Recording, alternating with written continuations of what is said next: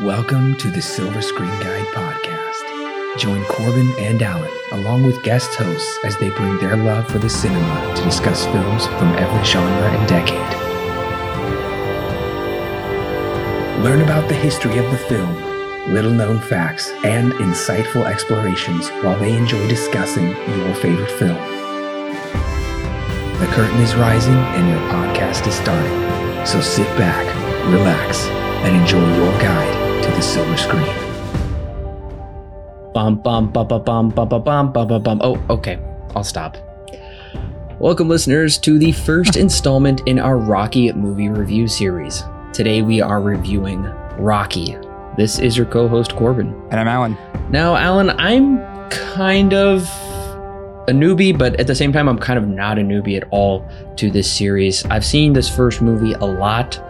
I've owned it on DVD. I do own it on Blu-ray. I've seen the other ones sort of like on TV sometimes. I've definitely sat through Rocky Balboa, and the most recent Rocky movie I've actually seen, the one that I was kind of missing sort of, that I hadn't just seen anything of, was Rocky 5. I think I watched that last year with my dad. But so I'm kind of new, but at the same time, I've been around these movies. I'm very familiar with them. Yeah, I'm very much the opposite. I know them by name, obviously. I think everyone knows Rocky, and everyone knows the main theme. But that's really about as far as my knowledge to Rocky goes, other than, of course, Sylvester Stallone playing the main character. This kind of was the movie that kickstarted his acting career in Hollywood. I know that when Creed came out, the more recent ones, I remember hearing that it was very, very good. But I have yet to see them. So this is the first time for me seeing any of these movies, even this original one. I haven't seen, I think I've hardly seen a scene from it. So that's how new I am here. Yeah, and I should say that I own Creed. I've owned it for a couple years. I have yet to watch Creed, and I haven't seen Creed 2. So I'm definitely new to the Creeds. Those are still technically sequels, but they're kind of spin-offs. So just to clarify, listeners, we will be reviewing all 6 Rocky films, and then we will be reviewing the 2 Creed films as well. And that will take us to the end of the year. Some of you might be saying, wait a minute, I didn't know Denis Villeneuve directed Rocky. Well, that's because he didn't. Yeah, about that. Yeah, about that. So Dune, sadly, very sadly, has been pushed to October 2021, about a full year at this point from the time we're recording and the news found out. So we didn't really think it would make much sense to review Denis films right now and basically lead up to nothing. So we're going to be pushing Candyman back. We were supposed to also be doing Candyman around this time as well. We're pushing that back. Don't worry, Bill and Ted. We're going to be reviewing that trilogy early next year as well. And then, of course, we will be reviewing all of Denis' films leading up till Dune next year. So in the meantime, we had talked about actually doing the Rocky films early 2021. But since everybody else is moving their release calendar around, we thought, hey, we might as well move ours around as well. So we actually pushed the Rocky series up by a couple months. So now we're reviewing those movies instead. And it kind of works because John G. Avildsen directed Rocky, and he got the Best Director nomination. I'll talk about the Academy Awards here in just a minute. Avildsen also directed the Karate Kid trilogy. So we just reviewed all of the Karate Kid films. So if you haven't heard our Karate Kid reviews yet, definitely go and check those out as well, because many have called the Karate Kid a teenage Rocky. So the link to all of those reviews is in the description below. Also, if you're listening on iTunes, go ahead and leave us a 5-star rating. That does help the podcast get recommended to listeners looking for a movie review podcast to listen to. And no matter where you're at, we are now on all major podcasting platforms. The links to those are always in the description below if you want to go check those out on different places.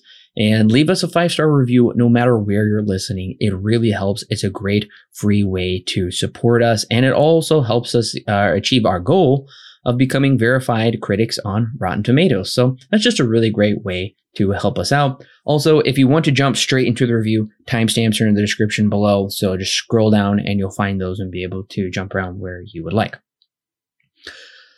Rocky came out December 3rd, 1976, directed by John G. Avildsen, written by Sylvester Stallone himself. This was his first major screenplay, his first foray into writing. He had acted before, but this was really like his first big time acting. So I learned a lot when researching this film. If you want to hear more of your guide to Rocky, that is already out for you to listen to. We go really into depth there. We're not going to go into depth very much here, but just to give you a little background so you can understand while we review the film. The movie is an underdog story, and behind the camera, it's an underdog story as well. Because Stallone was really poor. Nobody knew who he was. This movie was absolutely huge at the 1977 Academy Awards. Oh, yeah. It did really, really well. Just not only at the Academy Awards, but also just in general, too. Oh, yeah. It was the biggest film. Critical smash hit. Audiences were loving it. It's considered one of the greatest films of all time. So at the Academy Awards, it gets 10 nominations. And keep in mind, this was like a kind of a chance that they were taking on this guy. Who was Sylvester Stallone? It's weird to say that now because he's just super famous. You'd be hard pressed to find somebody who hasn't heard the name Sylvester Stallone. But anyways, it wins big it gets Best Picture of the Year. Yeah, which is insane to think about, right? Because I know that at the time, Sylvester Stallone was not doing so hot. He had very, very little money. And then he writes a movie, gets it, gets a publisher or gets somebody to pick it up, gets a production company, and it goes on to win Best Picture. Like, that's a crazy story. It's a crazy story. And, I was watching the TV spots for this movie and the trailers and everything. People were talking about, critics at the time were talking about this was going to be a major Oscar contender. And it's true. It turned out to be a major Oscar contender with just huge number of nominations. And the other movies nominated for Best Picture that year were All the President's Men, Network, Taxi Driver, Bound for Glory. Also, Avildsen wins for Best Director, and the film wins for Best Editing. Also, Stallone, who is a pretty young actor, hasn't really done much at all, gets nominated for Best Actor. He does lose to Peter Finch in The Network. Peter Finch had already died by the time he was even nominated for this. So it does seem to go the way of who the posthumously awarded actor gets the nomination. We saw this also with Heath Ledger winning as well. Gave a phenomenal performance. We did review him in The Dark Knight. Yeah. Definitely listen to our review. The film Stallone also got nominated for Best Original Screenplay. It did lose to Paddy Chayefsky for Network. Also, Stallone makes history for being the third person to be nominated for both actor and writer. Chaplin did it in The Great Dictator, and the last person to had done it was Orson Welles in 1946 for Citizen Kane. Ah, yes. Well, that one makes a bit of sense too. Like I guess both those kind of make a bit of sense because if you look at like famous movies, you always see Charlie Chaplin somewhere in there, and then of course everyone knows Citizen Kane from Orson Welles too. So yeah, he's in good company. Yeah. Also, Talia Shire, who was pretty famous at this point from being in The Godfather, she gets nominated for Best Actress. Burgess Meredith and the guy who plays Paulie, blanking on his name right now, they're both nominated for Best Supporting Actor in the same category. Also Best Sound and Best Original Song, Gonna Fly Now. So yes. As you can see, it was absolutely huge. It had a budget of around $1 million, and it went on to domestically gross $117 million. Yeah, if you could see Alan's face right now, the movie for $1 million, foreign markets around $107 million for a worldwide total of up to $225 million. I've heard on a $1 million budget.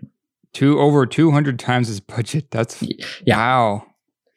Yeah. So opening weekend, I couldn't really find numbers going back as far as 1976. They didn't record that kind of data very well. I did find it grossed $5 million, but I wasn't quite sure what else was coming out around the time. So currently on IMDb, it holds an 8.1. It is on the IMDb Top 250, ranked 231. It first appeared on the list in 2008 and has stayed on there till the present. I guess you could say the lowest it's been, or the highest, depending on how you think of it, is position 201, and the other end it's been up to 245. So very close to dropping off, but seems to be staying on there. Has a certified fresh rating on Rotten Tomatoes of 96%. And a kind of surprising audience score of 69%. That wasn't as strong as I was expecting. Strange. I wonder if it is something to do with how Rocky, kind of like with Rambo, we mentioned this when we did all those reviews. The stigma around Rocky is that it's all going to be about the boxing, when in reality, not exactly the same case. So I wonder if that has something to do with it. Where, critics are like, oh, yeah, one of the greatest movies of all time, right? 97%. But then audiences see it a bit differently. I wonder if that has something to do with it, that stigma that's around Rocky, right? That always, like that boxing stigma. Yeah, and you'll hear our thoughts by the very end, what we rate this film, and you'll see whether we're more on the 96% end, 8.1 end, or 69% end. Now, as for Metascore, it is in the green, just barely. It is a 70 on Metascore, and it has a 4.0 on Letterboxd. Yeah. So, overall, it looks like it's very, very high, which is, kind of to be expected with given a movie like this. So, Alan, it's 1976, and you're watching some television at the time, maybe going to a couple movies, and you see the trailer for Rocky. Does this trailer get you into the theater while it's in its theatrical run? Okay, if it was opening weekend, I don't think so. Maybe. I say maybe because it just kind of looks like, a typical drama, right? It doesn't look like anything super interesting to me, but it does pique my interest at the slightest, I would say. So it very well might get me in the seats opening weekend. But judging by what happened later in its life, or what happened later in the actual box office where it did wild numbers, that might push me to actually go see it. But seeing it here back in 1976, maybe. It's on the positive side of a maybe. I will say the teaser trailer for me is enticing because they're talking about Stallone. He's the next De Niro. He's the next Brando. He is the next guy to watch, and it looks interesting by the teaser trailer. I will say the theatrical trailer is one of the worst trailers I have ever seen. Oh. And the reason I say that is because it feels like very high school level editing. They just took a mishmash of scenes, they slapped them together, and they put in the opening Rocky title transition about 4 or 5 times between the scenes. It's almost a play of the movie, and even the trailer ends with the final shots of the film, with the final sequence of the film. So, I don't know. I've really found the trailer to be awful. It didn't really explain to me what the movie was.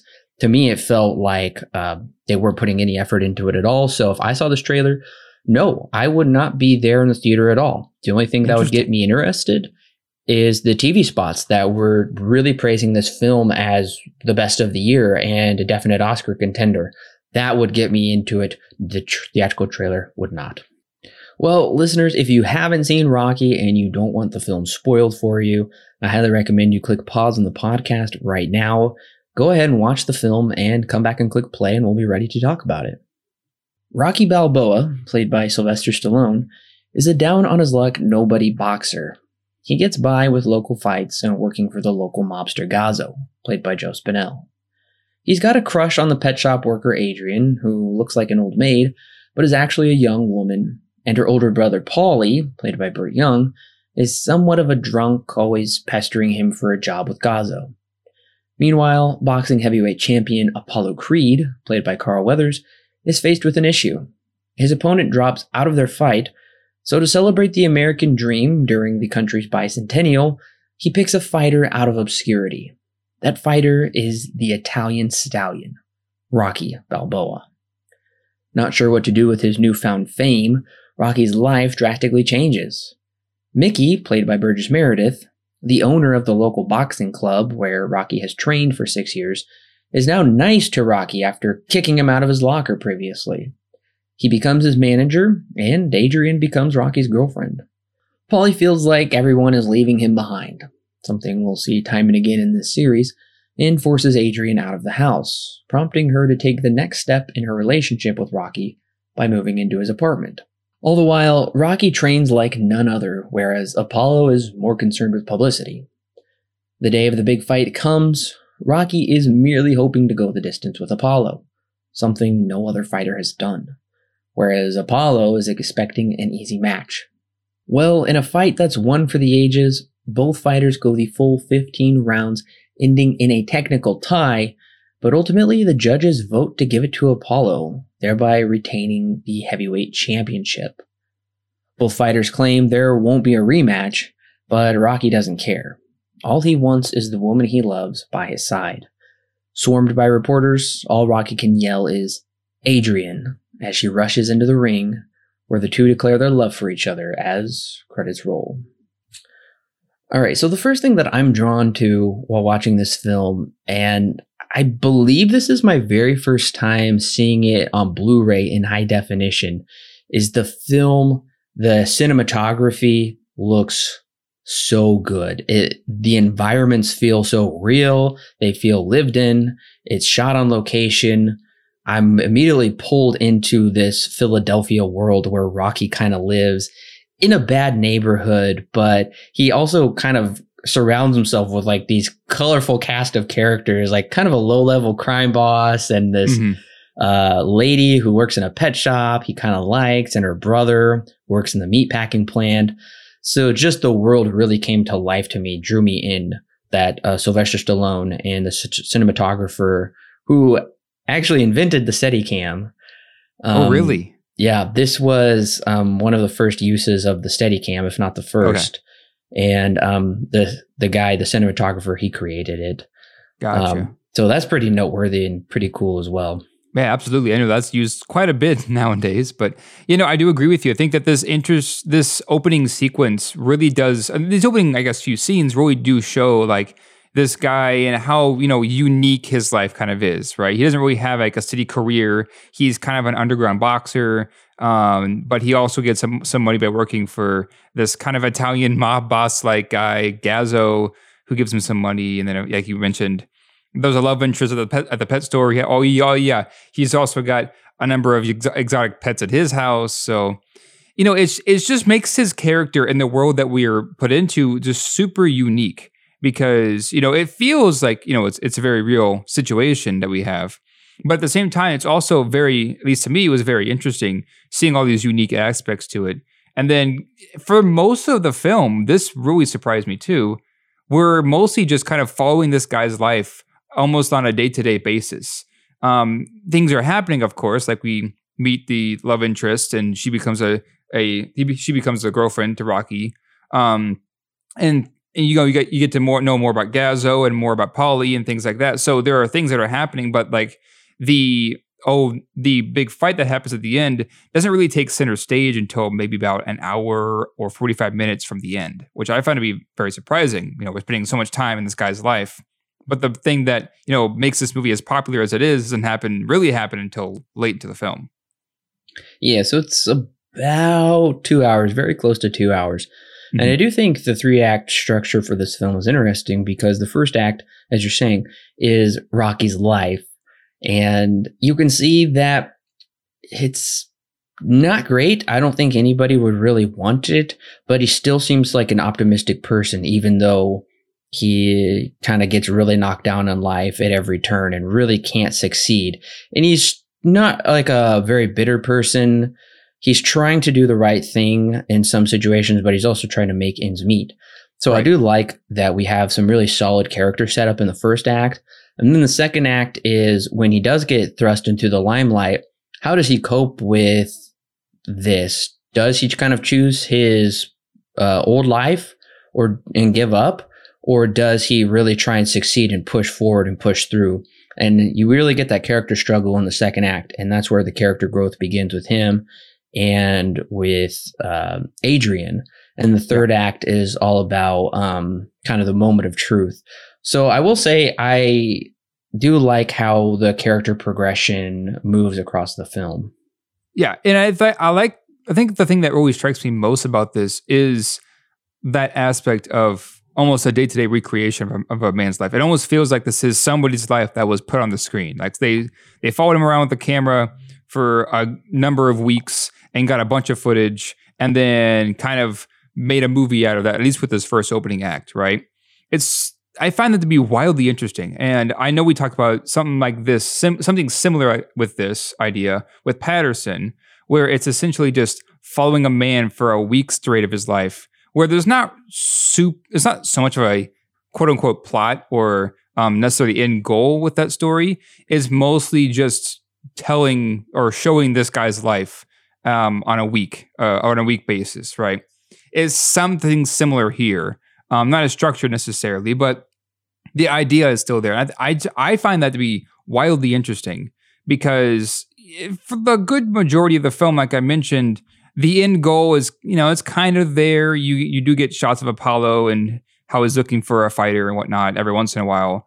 But our main focus is not on that. It's on this character of Rocky, where, as I mentioned a second ago, because his life is so unique to me, I found it to be very, very engaging. I was very surprised to see this because, there's a boxing match that opened the film. But then for most of, actually, I think up until the very end, there really isn't any, right? There's training and stuff. And so I found that to be very interesting how it feels more like a slice of life kind of movie for the majority of the runtime. And that's what I think what really drew me in is I was very interested in seeing Rocky's life and where it would go. I was not expecting that at all. It really kind of defied my expectations when I started watching the film. Yeah, it very much is just a character study of one man, and that's the whole point Sylvester Stallone was trying to make with writing the screenplay was what happens when your dream isn't fulfilled or you can't go anywhere with it. You feel stuck in life. You missed your chance or nobody even gave you a chance. And that movie is the story is about what happens when you get your chance. What are you going to do with it? Right. And it's just kind of crazy because he's writing this story and then it's happening to him in real life at the same time. Exactly. Yeah. Yeah. Because he, like you said, he was poor. They did not want him to be the lead role. They wanted much more famous actors. The lead guy, remember the lead guy from Paper Moon? Yeah. Yeah. They wanted him to be Rocky. That would be interesting.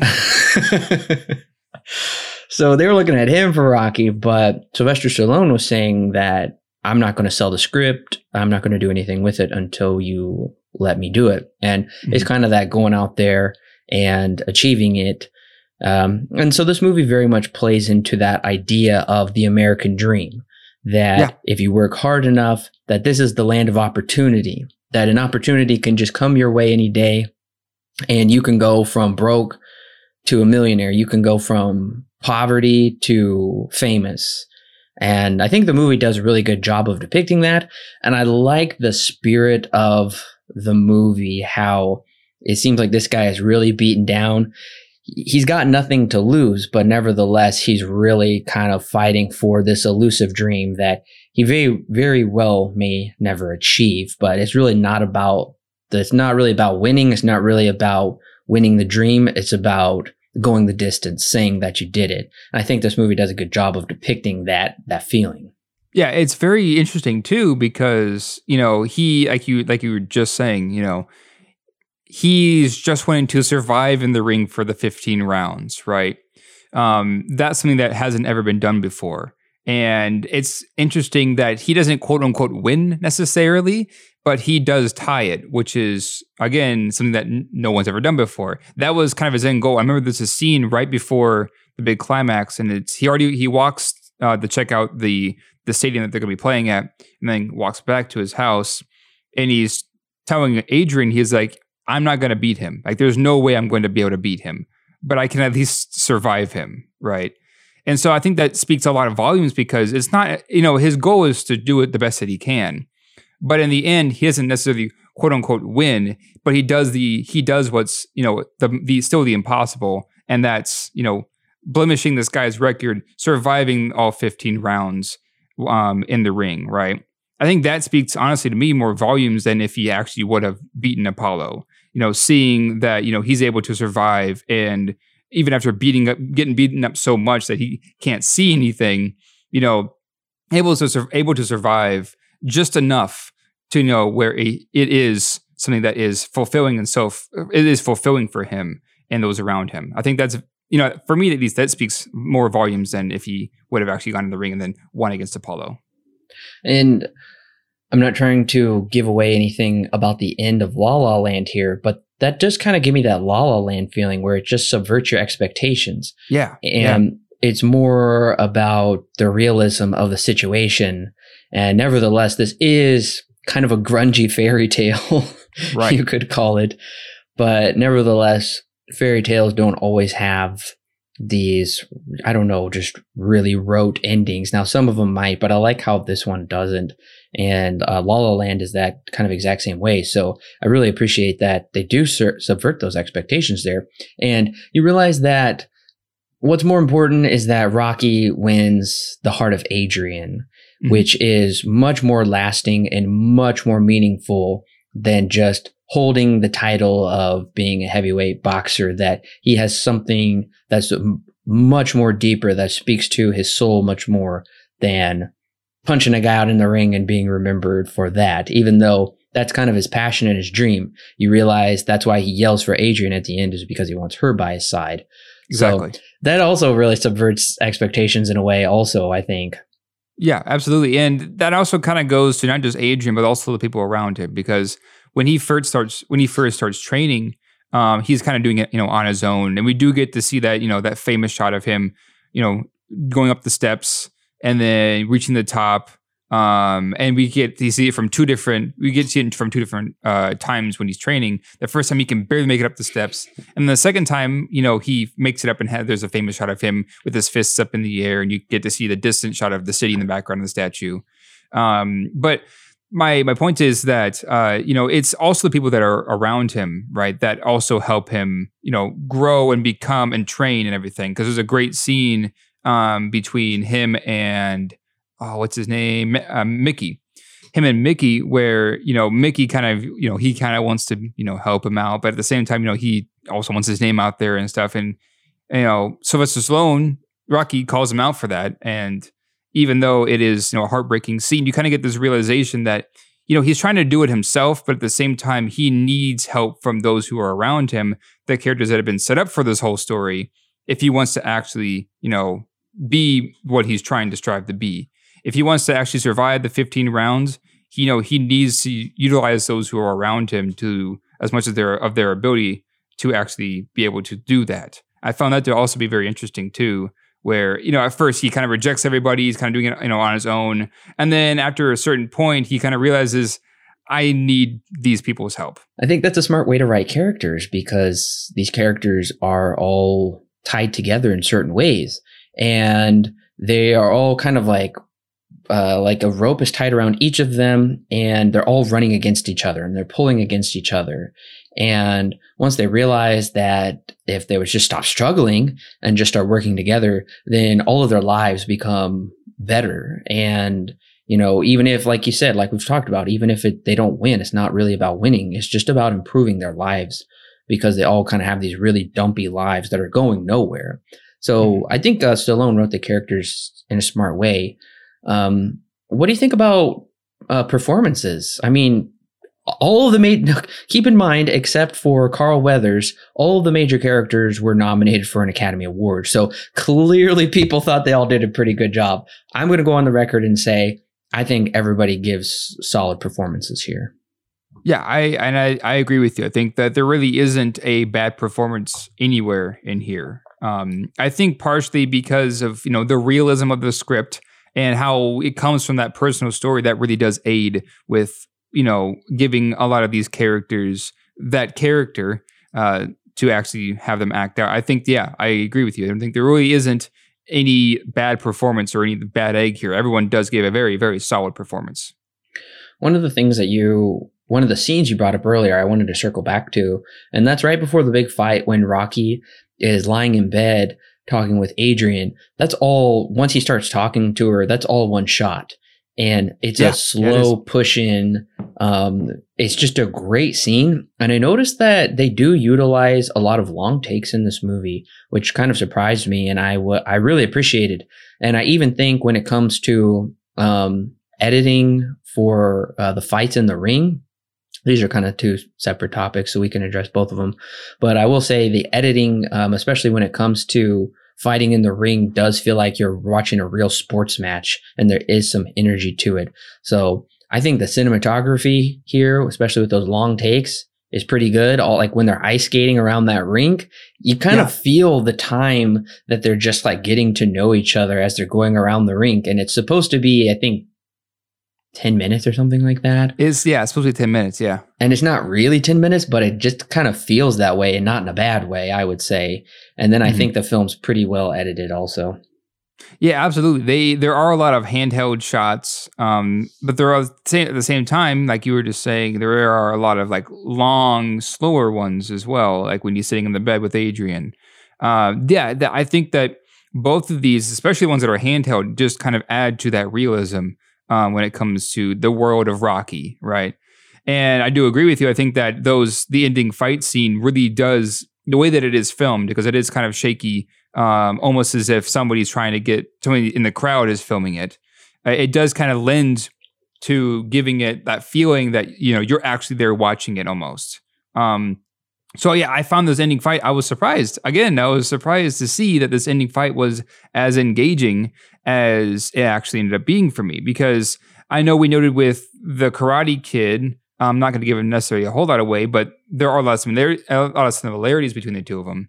I wasn't as engaged in that final showdown as I was here. I was very engaged with this one, and like I was very into it. So I was surprised by that, and that's definitely partly due to the fact that this is filmed very, very well. Some of it is kind of guerrilla style, but again, what they're going for, which is, realism and kind of capturing somewhat of a slice of life kind of movie, that really, really helps, in my own opinion. And of course, I got to give praise to Bill Conti for his score in this movie. Mm-hmm. I love the piano during the kind of contemplative moments, and I love the brass instruments during the more uplifting moments. So it made me want to pick up this soundtrack just to listen to if I'm in the car, or I don't know, just doing something around the house. I think the score is really good. I will say I'm pretty surprised this didn't get nominated for original score. Did get song for Gonna Fly Now. And I think that's the one thing that people always think of Rocky as, Eye of the Tiger. No, it's not in this movie. Right. Yep. Yeah, score. I know, Alan, you're big into scores, so I was pretty curious what you thought of this one. Yeah, this is a very bare bones score. For a good majority of the songs, it's just piano. And it's very sparse too. There are a lot of sequences where there isn't a lot of score at all, right? And so what it makes it so when there is, some music in the background, it does help lend to, adding a lot more to that scene. There's one with him and Adrian. There's one a bit later on when I think it's with him and what's when what's his name? Paulie comes back in the house and is mad and everything. I think that's also at one point. There are very sparse moments here and there where there's like piano or there's some kind of music in the background. But I think that's really about it. It's not a whole lot of score, but Gonna Fly Now, is like the main theme, and that's the thing that won the best song. So yeah, I like the score here. I really do. It's very bare bones, but that definitely just adds more to the drama that we see playing out on screen.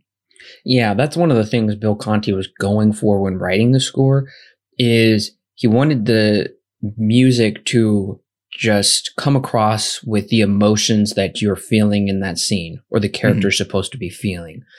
He didn't want to complicate the score, and because these characters aren't very complex, and oftentimes our emotions aren't complex when you get down to it. So that's basically what he was going for when writing the score, was getting across, like you said, it's bare bones. He wants to get across those emotions to the viewer, and he wants, I think it works really well just with the acting, with the editing, just with the set locations in general. I feel like it all comes together really nicely. So I actually found myself surprised at how much I was into the score. And, like I said, I've seen this movie on DVD quite a few times, and I've never given much thought to it, but this time with my SSG goggles on, I was really getting a new level of appreciation. And it wasn't until after the fact that I learned Sylvester Stallone wrote the screenplay, and learned about the story behind that, and that he got nominated for writing the screenplay. Yeah. We've reviewed some of his other screenplays. We have, yeah. You can go listen to all of our Rambo reviews right now. But so that's what kind of surprised me. I was like, oh, wow, he wrote the screenplay, didn't co-write it or anything. Now, I'm sure he bounced ideas around with Alvidson and everything, and they worked on multiple drafts of the script. But nevertheless, all I'm saying is I think everything here comes together pretty well, and honestly comes together probably better than it should have with this movie about a boxer. Stallone's kind of an untested talent, and who had really ever heard of Alvidson before or until he does The Karate Kid. And I mean, once again, Bill Conti is a great composer. It just was kind of the perfect storm, honestly, to make this movie, I would say. Yeah, definitely. And I think the best thing that really, I think, helps this film, too, is that it's coming from a place. It's coming from the movie. The movie's core is coming from a man's own life experiences.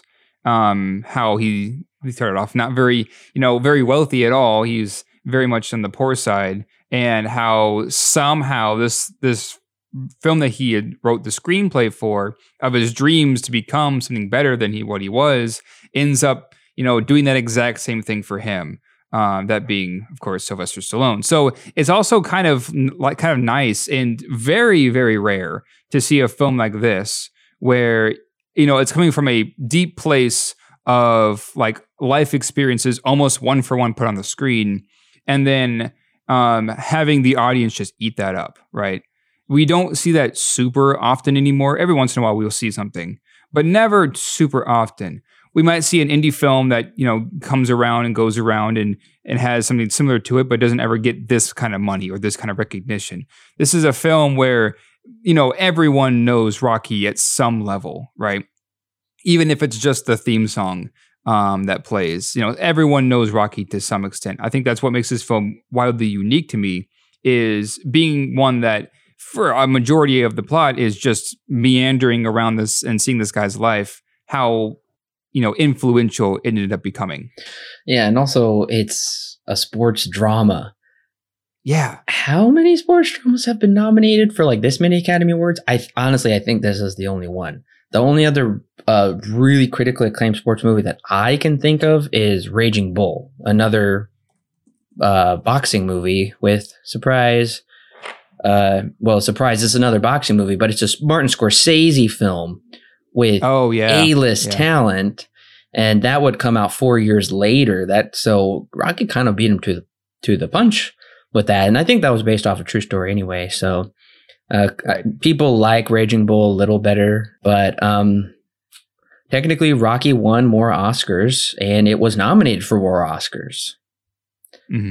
So I think the only one I can think of off the top of my head is Field of Dreams. That one got a few Oscars, but it didn't win anything. It got a few nominations. That's true. Field of Dreams was nominated for Best Picture, which it should have won. Yeah, that is a movie about baseball. Yeah, I don't know. It's just interesting. It's kind of incredible that this movie pulled it off. I think Cinderella Man, another boxing movie. Yeah, that one's with Russell Crowe, isn't it? I own it. I've owned it for years, and I have never seen it. So, gosh. I've seen it once. I watched it in high school. Yeah, high school. I remember liking it, but I need to watch it again. I've heard it's pretty good. Yeah, I need to pull the Blu-ray out. It was also nominated for 3 Oscars. Okay. Nothing major except supporting actor for Paul Giamatti. So I'm just saying this kind of stuff doesn't happen very often. And when it does, it's a boxing movie. And there was a great special feature talking about how boxing movies are the one sports movies where it's about the individual and it's about, it's basically about life. You're in the ring. Yeah. There's a winner. There's a loser. You're going to pick yourself up. You're going to get knocked down. You're going to try to overcome the odds. Maybe you'll succeed. It all depends upon your hard work. So that's why I think of all sports movies, boxing movies are usually always the ones that people gravitate towards and are able to probably tell the best stories, it seems like. Yeah, and I think part of that is because, the more simpler you go, the more you can really dig deep, right? It's kind of an oxymoron, but I guess the best way of putting it is less is more, right? And this story is just about a man trying to beat the odds, some crazy, super great boxer that he has a chance to fight against. And somehow he doesn't win, but he is able to survive longer than anybody else has, right? And that itself is technically a win, right? That's a very simple story. And can be summed up, like I just said, in like a sentence. So I think that's why I find this, and a lot of other audiences find this film as enjoyable, but also as influential, is because it is just so simple, right? It's easy to consume, but at the same time, it does cut deep because you do get to see that American dream. You do get to see how this man goes from literally nothing to realizing that the people that he loves and the people that love him back are the thing that really is going to be pushing him forward to success, right? The success was never really something. I mean, he wanted to do it for his own self-respect, but it wasn't ever about like truly winning the match. Getting a tie was, good enough for him. I find that to be, something that really cuts deep, more deeper than, a lot of other sports movies would, or a lot of other movies in general would, because a lot of American films are like very big in scope, very bombastic, and they try to tell a story that's bit more on the entertaining side than one that would be necessarily on like the teaching a lesson side. Yeah, and it was also interesting to see that Stallone didn't shy away from putting his Christian faith into the movie as well. Mm-hmm. The opening shot of the movie is a picture of Jesus. Yeah, it is. And we do see Rocky pray once, and we do see him cross himself. So back when a time when Hollywood didn't completely hate America. But the other thing is, the other good thing that I'll say is I like that we don't get a training montage with Apollo Creed, which is a really cool name for a character. Yeah. I like that we don't get that because we know he's already the champ. We know he's the greatest. He has the heavyweight title in the world. So it makes it all the more suspenseful of how Rocky will do. And we do kind of have that dichotomy of it's more, and we even towards the end that it's more about the show than it is about the fight. Because Apollo's guy in the ring says, this guy doesn't understand it's a show. He actually thinks it's a fight. And Apollo comes out in this ridiculous, mimicking George Washington crossing the Delaware, and he's got this huge hat on, and it's just kind of over the top and crazy, but it's pretty fun. But you do get to see that for some people, this boxing, it means the difference between putting a meal on the table, whereas for Apollo, it means just keeping up my image as the champ. So I do like that there's that dichotomy presented there as well. And I do think it is interesting that Especially, we just talked about Night of the Living Dead, and we talked about race relations in that film. And in this movie, the poor guy is white and the black guy is rich. And I do think that is important that they depicted it that way, that by this point in American history that, black people had become independently successful outside of anything. Apollo is a self-made man. And Rocky is also going to become a self-made man as well. And that when it comes to the boxing ring, it doesn't matter if you're black or white, it just matters who can punch the hardest and who can stay up. So I really like that it addresses a lot of these issues, but not in a really in your face kind of way. It really is just about the American dream. Apollo is an American just like Rocky. He loves his country just as much as he does.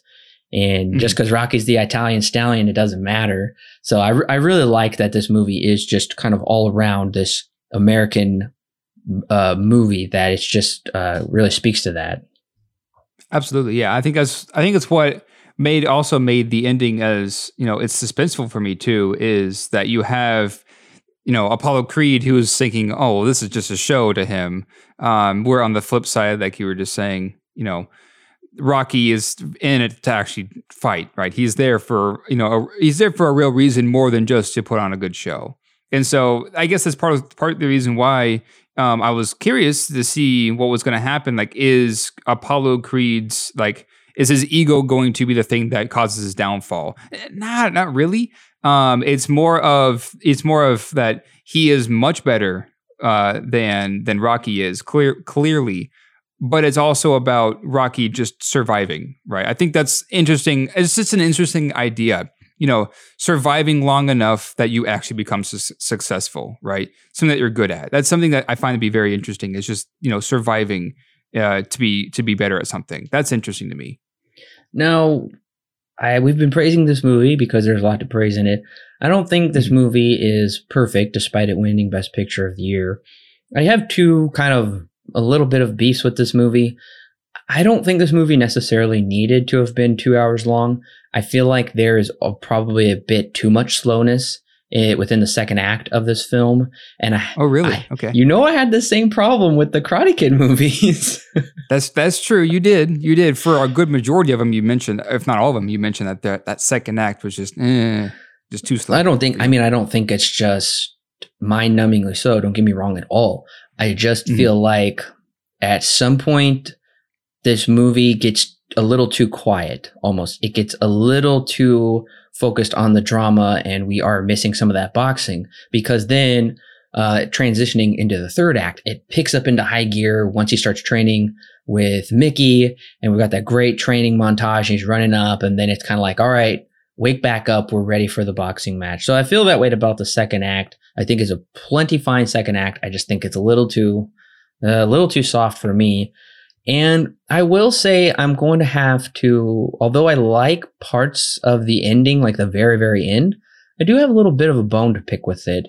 I feel like the editing could have been done better. I don't think it's as bad of an editing job as the very end of The Karate Kid. Yeah. But I will say the very end of this movie, I'm confused. I'm very confused, and I feel like it's just kind of confusing and ambiguous, and it all happens a little too fast. Because I was almost felt like I was being set up for this really triumphal knockout of Apollo Creed, like Rocky was going to do it, and that's actually what I was expecting. Don't get me wrong, I like the realism that it's a tie because they're both that great, and there's not going to be a rematch until we review the sequel next week. But nevertheless, I just feel like the editing, it was just too discombobulated there at the end for me. Yeah, so I guess I'll start with your first point. I never really found myself getting antsy thinking that this movie could move faster or whatever in the second act. I found the second act, in fact, I found most of this movie to be wildly interesting because of partially how unexpected it was to me, but also how genuinely I was invested in Rocky's story. And so seeing, like I mentioned, these slice of life moments that are happening in the story, seeing those slice of life moments, I was really, really into that. I like that kind of a thing where it kind of just lets you take a seat and just like watch this film unfold. It's a very relaxing film to begin with, or its first act and into its second act until when Apollo Creed shows up, right? So I found that to be wildly interesting. I like slice of life things like this, where you're just kind of living inside this guy's world for a little bit, kind of like with Patterson. I find those movies to be interesting to me because we do get to see it's a character exploration instead of one that's just like instead of one that's filled with a lot of themes and has something that a message that it wants to tell in the end. Now, I'm not saying that this necessarily doesn't have a message to say, because it does, but more to the fact of it's very relaxed for a good majority of the runtime. I found that to be something that I really, really enjoy. Seeing that kind of a thing that really intrigues me and pulls me into a story. Seeing a unique story that feels very personal to somebody. That's what I liked seeing. So what did you think then of the ending? I know we've kind of liked that it does subvert expectations, but nevertheless, it all seems to come together really fast. And I was almost like, wait, is that it? Because everybody just rushes onto the ring. And in that sense, I did feel it was slightly anticlimactic for me. I don't know. What did you think? See, this is a similar ending to how the Karate Kid ends, although not as abrupt. But I guess I found that in this instance, where we don't necessarily get to see a whole lot of like the aftermath of what happens after the fight is ended, I like that we don't ever really see that. And this happens all kind of fast, right? Because Rocky's, at this point, he's essentially blind. His eyes are so swollen that he can't see anything.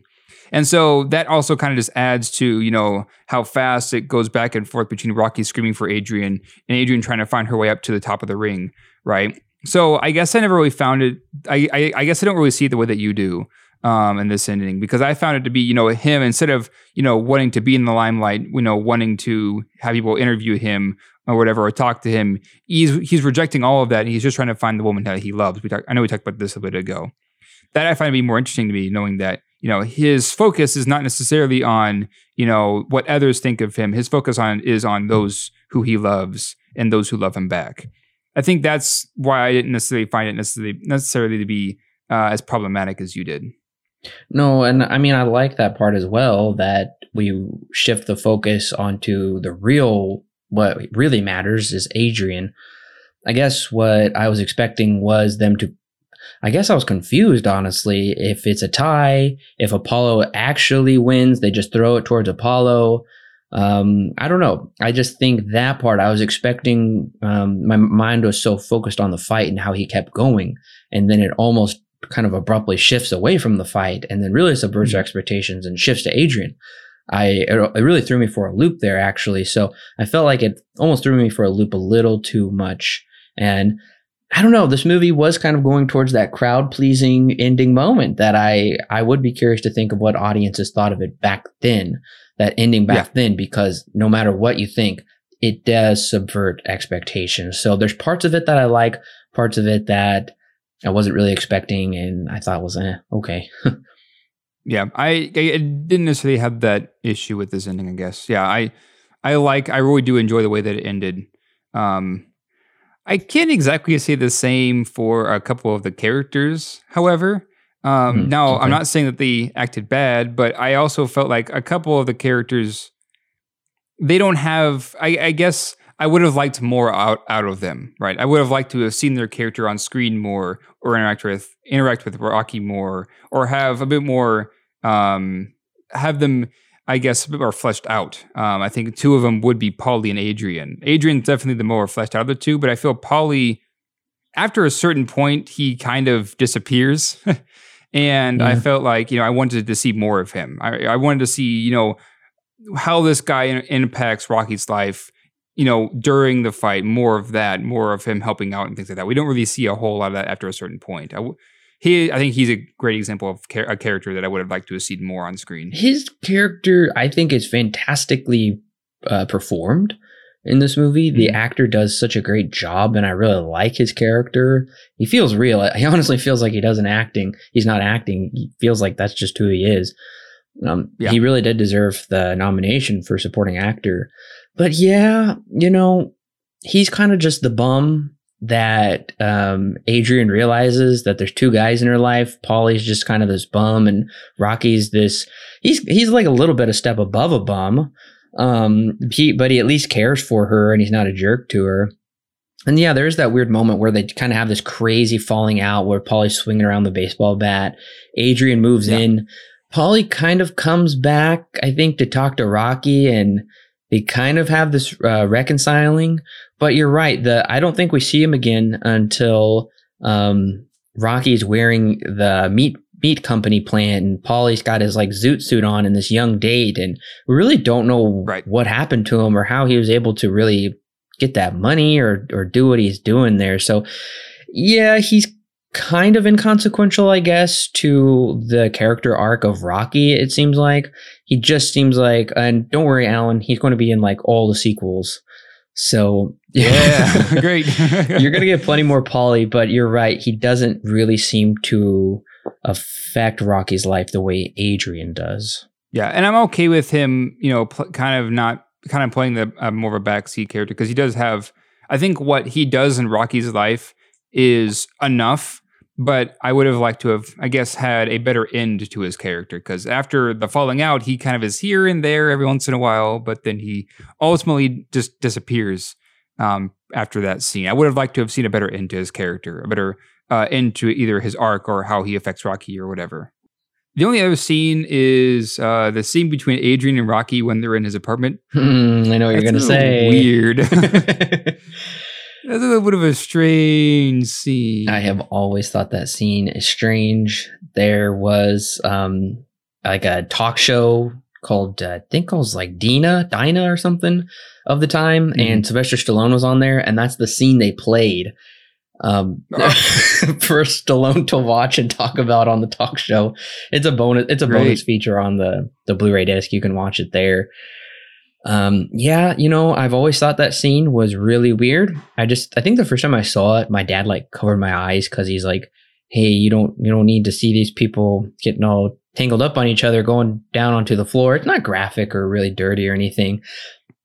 Right. I am kind of glad you brought that up, because that has always been the one stick out scene to me that is just every time I watch it, I'm like, it's weird. I mean, he kind of corners her and they both kind of just slowly slump onto the floor while kissing. I don't know. It's unique. I guess everybody remembers that scene. See it stuck in your mind. Yeah, exactly. Does this remind you of, I get another Blade Runner reference. Does this remind you of that Blade Runner at all, with the scene when they're in the house or his apartment, I guess? Yeah, it does remind me of that, except it's less violent. And yeah, that's I feel fair. better knowing that Sylvester Stallone and Talia Shire didn't hate each other. I'm pretty sure Harrison Ford and, whatever her name is, I'm pretty sure they didn't like each other at all. That scene, I actually feel probably more uncomfortable in the Blade Runner scene, because it's really kind of slams her against the wall and tells her to tell him things, and they start kissing. The only part of that scene that's good is Vangelis' score in the background. Right. Yeah, that's always a good. At least the music's good. But you are right. There is kind of that. I'm sure a lot of feminists today would take a lot of issue with this scene of this male domineering. Yeah. I think it's okay. Blade Runner doesn't come across mutual. Rocky does feel a bit more mutual. How Adrian finally just lets down her guard. She has all these barriers and she finally surrenders. She's run out of excuses, and she's drawn to Rocky. She's attracted to him, and she finally just gives in. And you just, I think that's visually portrayed, I guess, in a nice way, that these characters, she just really can't stand up any longer, and they don't really want to stand up any longer. They're just ready to just kind of let go. And you see that. And then, we get Paulie harassing him later, because she's not a virgin anymore. Right. Yeah. Alan, what is your rating and recommendation for Rocky? So, like I mentioned kind of at the start of this podcast, I came into Rocky expecting it to be kind of like Rambo. It's not, like Rambo exactly, but to a point where it was like all about boxing and about how this guy beats the odds because he's a really good boxer. Yes, that is partially true, but the most important aspect of the film is his life outside of boxing and how that ends up affecting how he performs at the end of the film. That being the big boxing match. That's where I found it to be wildly interesting for me, is in his personal life. Seeing that play out was most interesting to me and just fueled my excitement and my suspense and the suspense I was under when it did get to that ending. Because it feels like, everything that's in his life is going to affect, again, how he performs at the end. So I find that to be very, very interesting, how it's very much a slice of life kind of movie, while still holding that American dream like thematic element to it, where it's this guy who beats the odds. And at the end of his film, he doesn't necessarily beat the odds, kind of. He doesn't win per se, because in legal, I guess in the tournament terms, it was a draw, it was a tie. But that's all he needed to do, right? That's all he needed to do, was just get to a point where he could survive past however long anybody else has, which is a full 15 rounds, with a man who's known for having a spotless record. That, to me, having a man do that, to me, is more impactful than if Rocky had finished and actually won the match. So at the end of the day, I was very surprised by Rocky again. So I'm going to give it an 8 out of 10, but a very high recommend. Rocky is a strong underdog story about the American dream. Anyone can go from rags to riches, from poverty to acclaim, as long as they work hard enough. What makes this even cooler is the fact this is a real-life story to Sylvester Stallone. John Avildsen and crew bring a dynamic realism to the film that makes each scene pop. The Blu-ray transfer is fantastic. I've rarely seen a film from this decade look this good. Performances all around are solid, and I appreciate Stallone humanizing Rocky further by showing he desires a woman to love and not just a ring to conquer. The second act slows down a little too much for my taste, but once the third act kicks into high gear with the exhilarating training montage and musical number, I'm in. Despite the ending being ambiguous and slightly anticlimactic, Rocky is still a contemplative, engaging film that lifts your spirits and makes you proud to be an American. Rocky receives 7 stars out of 10 with a solid recommend. Well, I think I know the answer to this one, but Alan, is this going to be a pickup or pass for you? Well, I've already ordered the Blu-ray. Oh, nice. Yeah, it was one of those situations where I just kind of immediately bought it on Amazon after I got done finished watching it. So, absolutely, it's on its way here. It'll be here from this recording in a couple of days. Very nice. Yeah, you won't be disappointed because I didn't realize how chocked full of bonus features the Blu-ray is. There is 3 commentaries. Whoa. One with Sylvester Stallone, one with the director and a bunch of the cast and crew, and the other one is with boxing experts or something like that. And like I said, lots of TV spots, some behind the scenes footage, a 3-part documentary. Man. So the Blu-ray is fantastic, and I can't wait for you to, because you watched it off my Plex, so you watched it compressed. Yeah. I can't wait for you to see all of its 1080p glory, because this movie just looks fantastic. They cleaned it up so well. It just looks great. Yeah, I can't wait to watch it on Blu-ray because it's a great movie and all, but it can only go so far if it's in 480p and it looks more like a potato than it does a man in boxing gloves. Oh, no.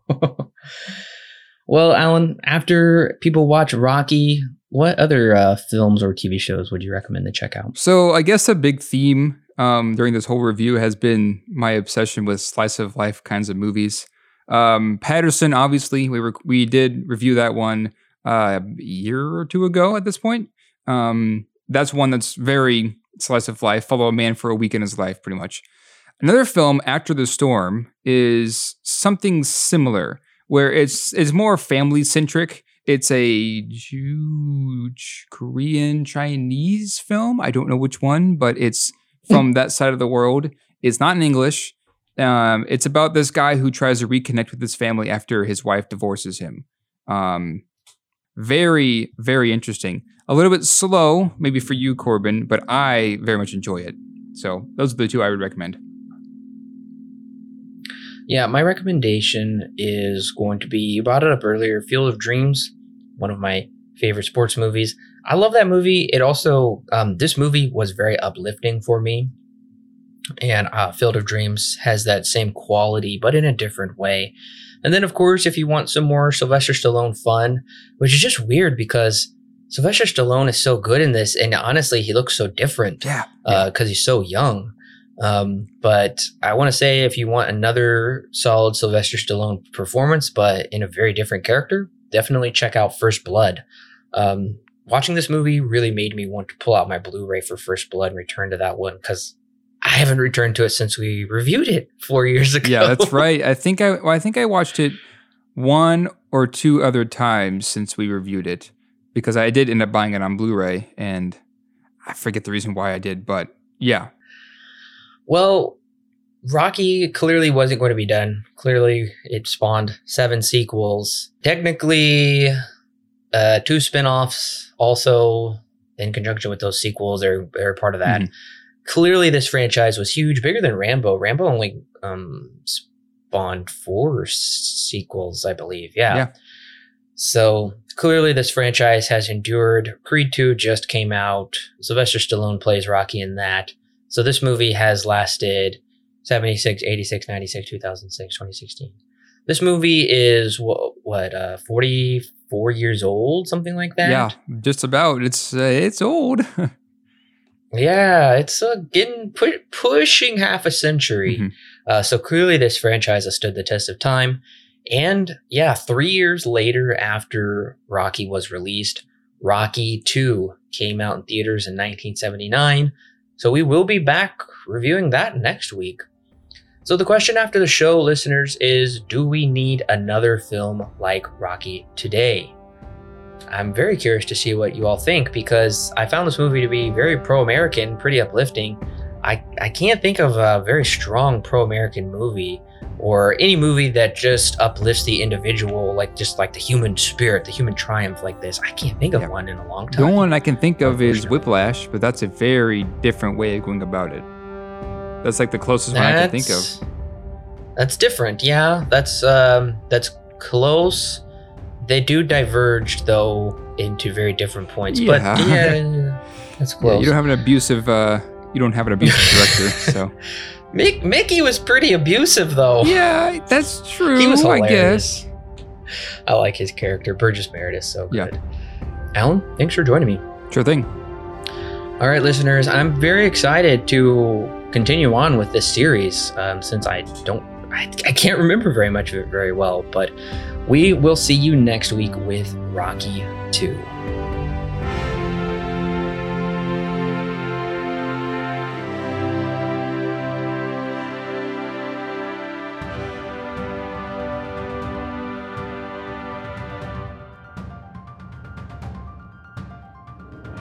Hey listeners, it's Corbin. Don't forget to check out the exciting links in the description below that will connect you with more great movie reviews for your listening pleasure and our YouTube, Facebook, and Twitter page.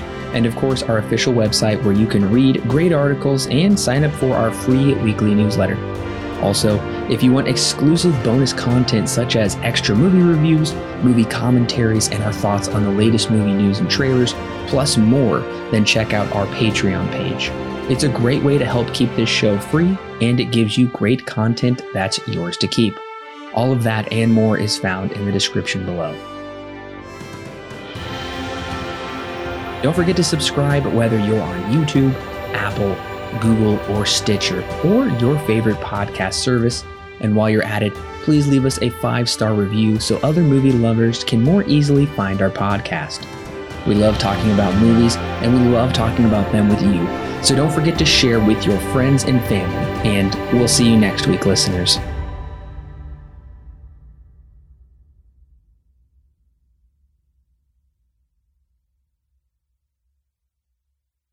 The Silver Screen Guide podcast is edited and produced by Alan and Corbin. Intro and outro music is created by Thomas Rankin. The thoughts and opinions herein expressed are those of the individual and do not necessarily represent those held by Silver Screen Guide. Silver Screen Guide is not affiliated with any company or individual involved with the creation of this movie or TV show. No portion of the podcast may be used without express written permission from Silver Screen Guide. Bum, bum, bum, bum, bum, bum. Oh, okay, I'll stop. Welcome, listeners, to the first installment. Now, I kind of thought that'd be fun to do that bump, bump, bump, but I think I need to do it longer. Otherwise, it won't make sense. Okay. All right. Fake a laugh or don't. That's fine. All right. Prompting her to take the next step in her relationship with Rocky by moving into his apartment. Sorry. I'm thinking of when Polly is like, she ain't a virgin no more. All right. I think that's a smart way to write characters because all of these characters? Gosh, sorry. There's like a gnat that I just hit. Anyways, get out of here, you chicken legs.